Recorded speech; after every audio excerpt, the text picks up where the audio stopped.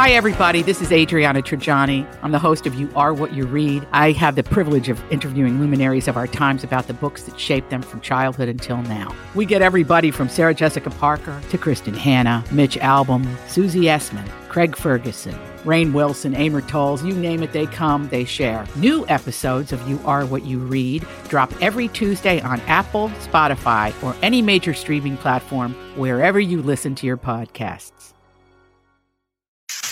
All right, everybody, on the alert. Here goes. This is a myTalk Dirt Alert update. A quick look at what's happening in entertainment. So much dirt. On myTalk. Well, this is going to be juicy. This Dirt Alert update is brought to you by Credit Karma. On the Bachelor finale last night, dun dun dun, Ari Lyondike Jr. proposed to Becca, then dumped her for runner-up Lauren.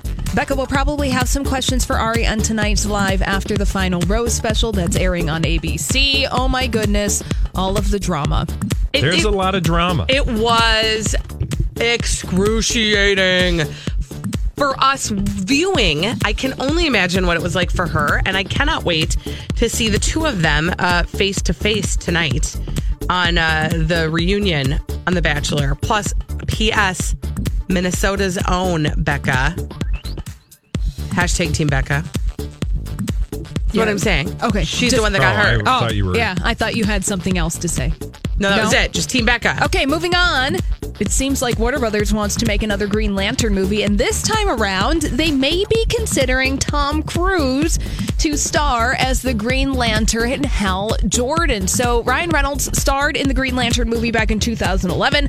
That movie was a flop, and now the director of the latest installment of Mission Impossible is reportedly the favorite to land the Green Lantern gig, leading speculation that he would cast Cruise in the title role. Well, he needs something to do. What's he been up to?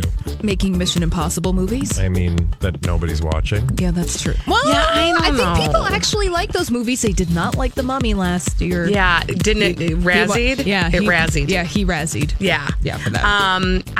I don't need to see Tom Cruise in a superhero style movie at all. Okay, good to know. For the record, that's just my opinion. All right. Now, if you're to believe HollywoodLife.com, Cynthia Nixon, star of Sex and the City, is allegedly running for the governor of New York. So, if you are to believe that website, she is going to announce that she's running for the governor of New York State against the current governor, Andrew Cuomo, and that she's already forming a campaign staff, including 2 former operatives of New York City Mayor Bill de Blasio. So she's running as a Democrat? Yes, she would be running as a Democrat. Weird. Yeah. Cynthia Nixon. Cynthia Nixon. Who knew? Maybe the governor of New York. Who knew? So She strange. is not a crook. No, definitely not. And finally, Emma Watson doesn't want any more mistakes when it comes to getting ink on her body. She joked that she's going to hire a fake tattoo proofreader after a fan saw a typo on her tattoo that she had on her arm at Sunday night's Oscar party for Vanity Fair magazine. And thousands have sent in their applications on Twitter for this fake position. I do think it's adorable the way that she addressed it yesterday. We talked about the fact that she had put that Time's Up fake tattoo on. It didn't have its apostrophe, and everybody went crazy. We looked to see if she'd responded, and at the time she hadn't, but the way she did was adorable. Well, and people thought it was real. It obviously wasn't real. It was temporary. So, Nothing is real. Don't worry, everything's fake. Everyone smokes and nothing is real. Exactly. That's all the dirt this hour. For more everything entertainment, check out our website. It's mytalk1071.com.